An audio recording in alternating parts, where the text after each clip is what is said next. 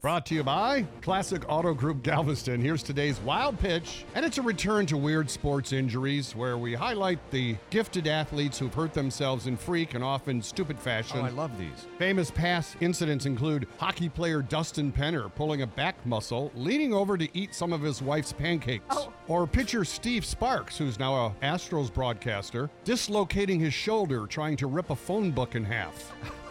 Remember phone books? The latest entry is A's pitcher Jesus Luzardo, who fractured his pinky last week playing video games, landing him on the injured list.